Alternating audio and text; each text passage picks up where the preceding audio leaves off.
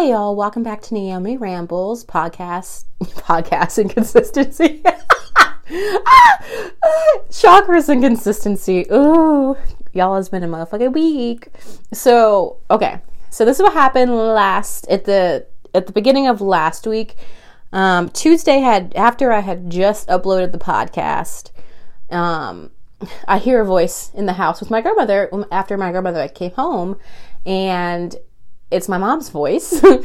She went back outside, and then I go in the kitchen. I say, who's that? And my grandmother says, your mother. And I said, why? Mind you, I'm not going to say I'm not angry at my mom, because I am angry at my mom. There's obviously a lot of stuff there. I've talked about a little bit about that in previous episodes, having abandonment issues and stuff like that from my childhood and the time that I spent with her growing up. It was always a rocky relationship, honestly, because even when my grandmother had taken me back after the year with my mom, my mom wasn't necessarily there. She came back to Virginia and she stayed with us for a little bit. This is during the period where she was clean. When she was clean, she was really sanctimonious, but also very judgmental. It was every time that I hung out with her, I always ended up feeling bad about myself. I remember one time it was my birthday. I was in high school and I had found the courage to say my piece to her about that.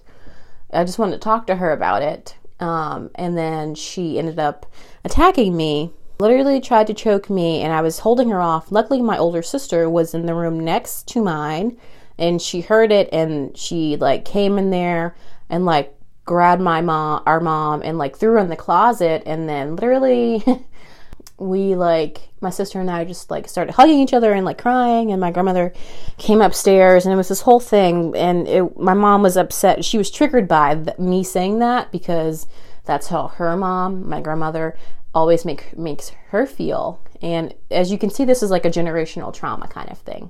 That's not what I came out here to talk about, but maybe it is what I guess we would need to talk about today, is generational trauma and how that shows up for people. This thing between generations, this mother-daughter blockage and hatred, I guess, and just these wounds, they're things that when they go unhealed are passed down. And I know my older sister, she's been wanting to have a kid for 3 years now, 3, 4, 5 years now. I'm good. I don't want to have kids anytime soon. And even when I do, I don't want to bear the child. And maybe that's my mother issues coming up, but I would prefer for my wife, whoever that may be, to have the kid, or we adopt. Yeah. So I guess today we're talking about generational traumas. Is not at all what I planned to talk about, but here we are. So the issues that my mom and my grandmother have are very deep-seated, and they've been going on for my mom's entire life, pretty much. Sexual assault was involved with family members to my mother, and that was something that she didn't feel was handled in the best way. And that is just one of the reasons she's an addict. You can imagine, all of that combined, on top of just not feeling like your mother was there for you. She just wasn't the best mother. Not that she was a terrible mother. I'm not saying that. She did the best, I think, that she could with what she had. And whether or not, my sister agrees with me, I believe my mom did the best that she could with what she had, because she had a lot of issues. She still has a lot of issues, and they're not healed.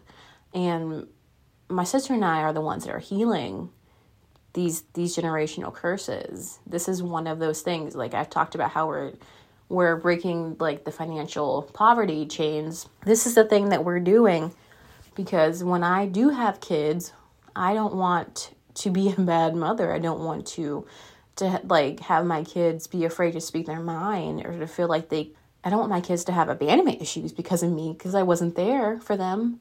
and I have commitment issues because I wasn't there for them, and I have like their self-worth question because I didn't show up for them enough. Like, and yeah, I'm working on those things. Like, I've put in the fucking work since like August. I've been journaling consistently since August. But October was when I decided to get start the therapy. Bitch, I'm out of breath. Both of my neighbors on the other side of me have dogs, and I got them some cute little toys from work today. And the bigger of the two dogs just immediately started chewing into them.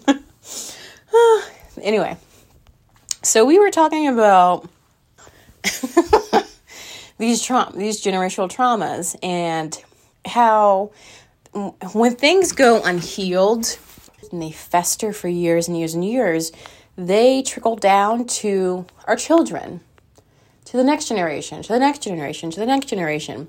For a lot of people of color, especially African American people, there's a lot of stuff to unpack within like the 30 to even the 40s, like 40s to like younger generation. Like, there's a lot of stuff that we're having to unlearn, like poverty mindset, working the traditional 9 to 5. Like, a lot of people are having to unlearn that too, because it's not benefiting them. The book series that I've been working on for the last I guess 3-4 years or something like that, it is about healing your traumas and generational traumas. The main character is heavily based off myself, with her mom being an addict, and her having to learn how to establish boundaries, and her learning how to stand up for herself, and learning to accept her sexuality and question that and be comfortable in that, and learning from these soulmates that she's acquired along the way that have helped her grow, and vice versa. I showcased the generational trauma in the book series with the main character and her mom, and her mom's mom. And it's not like a huge focal point, but the relationship with the main character, her mom, is something that throughout the series is very much worked on. And I wanted to point out that with the main character growing, how that could trickle down to the mom, or I guess trickle up to the mom. I don't know. It just trickles somewhere to the mom, because the mom is receptive. And that's the key, is like, people can't heal unless they're receptive to it, no matter how much you want to even like push it on people, because you know like how much better it feels when you're healing. It's not okay.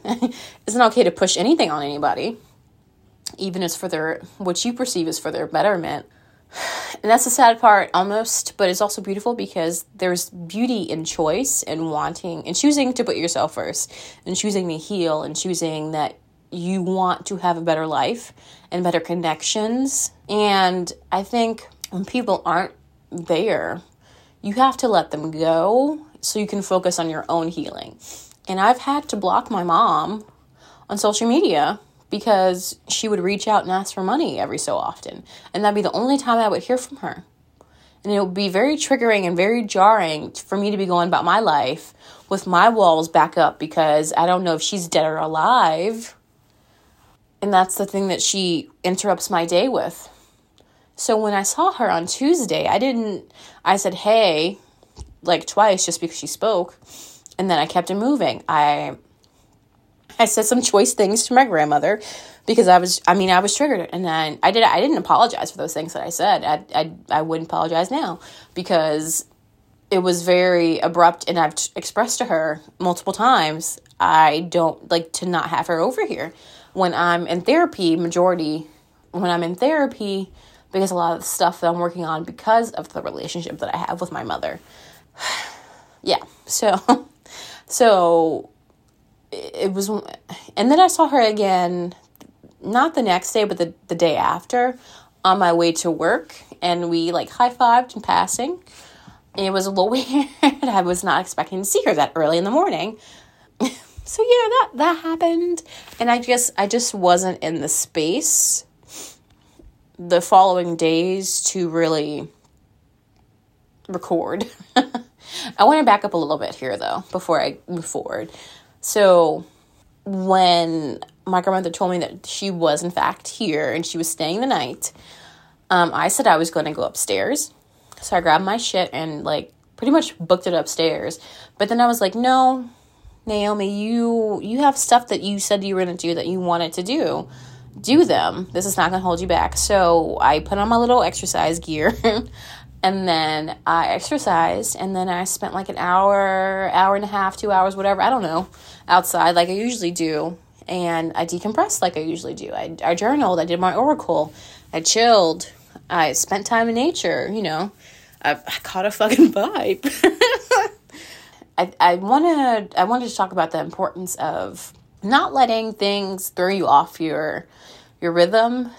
In next episode, I think I'll talk about what I actually wanted to talk about, which kind of coincides with this.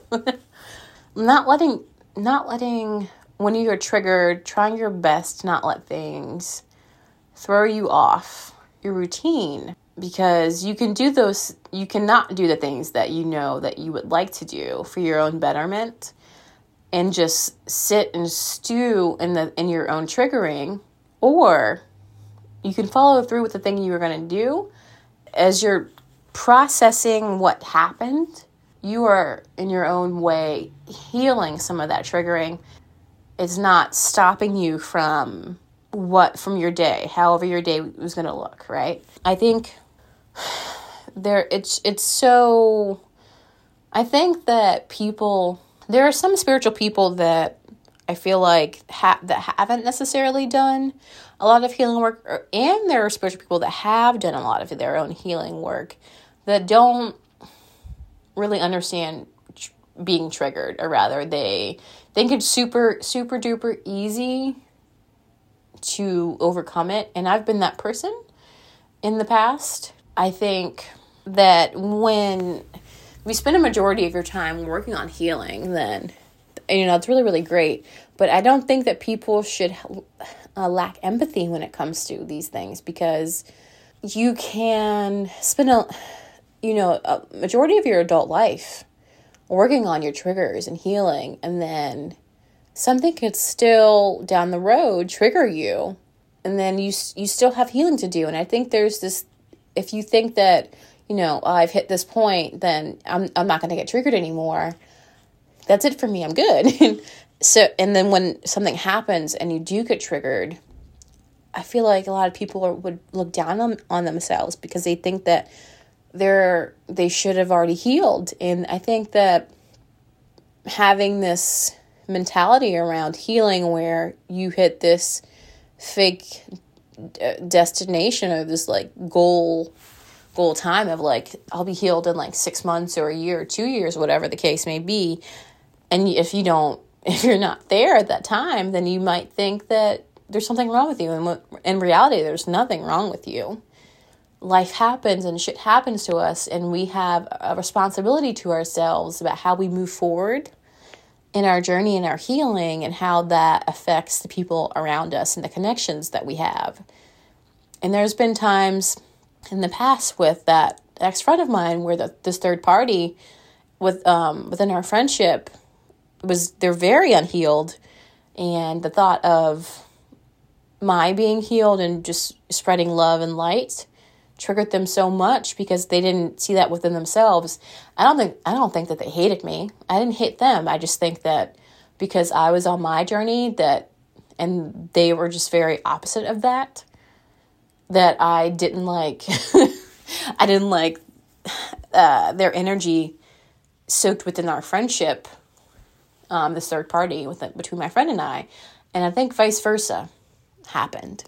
I don't think that they were really thinking about it all that much, but I think when I did try to give out some love to them, it made them so uncomfortable because they couldn't muster it up within themselves that it was just triggering for them. I think that goes to show that not everybody is for us. Like we can try, to have beautiful connections. And we definitely will, but they're not going to be connections with everybody that we come into contact with, right? So I think it's important to distinguish, to take back your energy and meet people where they're at. don't lower yourself to someone else's level because you're afraid to shine bright. A lot of people do that. A lot of people dim their own lights because they think that if I meet people down there where they're actually at, everything will be Gucci. And that's not what I mean when I say meet people where they're at. I mean, like, energetically. If you're putting out love and light and people that you're interacting with is not reflecting that back to you, then you don't have to reflect back the same energy that they do. Retract and conserve your own energy for the people that can match you, right? Like, bitch, we don't have time to be dealing with these negative Nancy's and sending them love and light, but they're out here shoveling out the evil eye to bitches. Like, no, where did they do that at? Like, not over here. We're talking about generational traumas. I don't know how, but to reel it back to generational traumas, meeting people where they're at can be it's a balance. You meet people where they're at energetically, not mentally or emotionally necessarily all the time, because this is an asterisk for this, just because I feel like I need to make it clear. Meeting people where they're at as far as love languages go, a whole other topic. That's not what I'm talking about here. I'm not talking about that. I'm talking about when people are not matching your energy as far as the love that you put out, the light that you put out, and the good vibes that you put out. That's what I'm talking about here. Excuse me. When it comes to generational trauma, when people aren't ready, then it's like talking to a brick wall. Like, they just don't get it. And then I heard somewhere, and I'm gonna like paraphrase it, but it was like, the people that you're in therapy because of are the ones that actually need the therapy. And it's true. Oh, bitch got acid reflux. It's apple juice. I'm gonna end it on that. When you're triggered, I feel like we have to just try our best to move through the triggering, to recognize what's happened. The key is recognizing what's happened, and, process it in your own way, in a way that's productive, not unhealthy. And I say that as someone that used to binge without really understanding it. And when I got triggered, I used to binge. And this was only months ago. This was only in like October. And then I got my therapist, and that was one of the things that I was like, hey, this is something that I do. Let's work on it. And we worked on it, and I don't do that anymore. I mean, okay.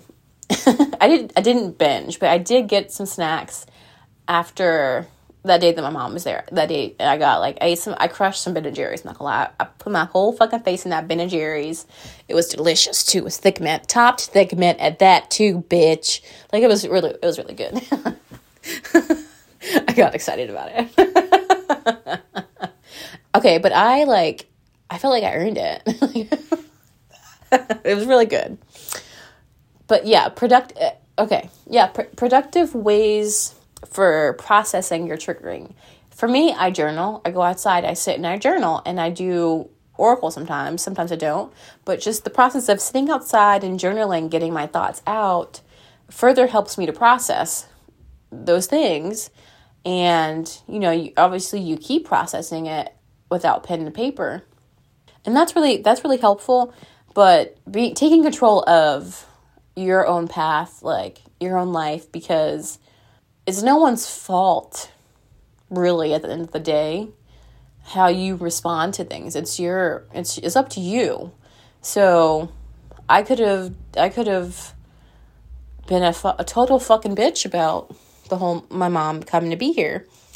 But I chose to stay to myself. I chose to do the productive things that benefit me and my wellness.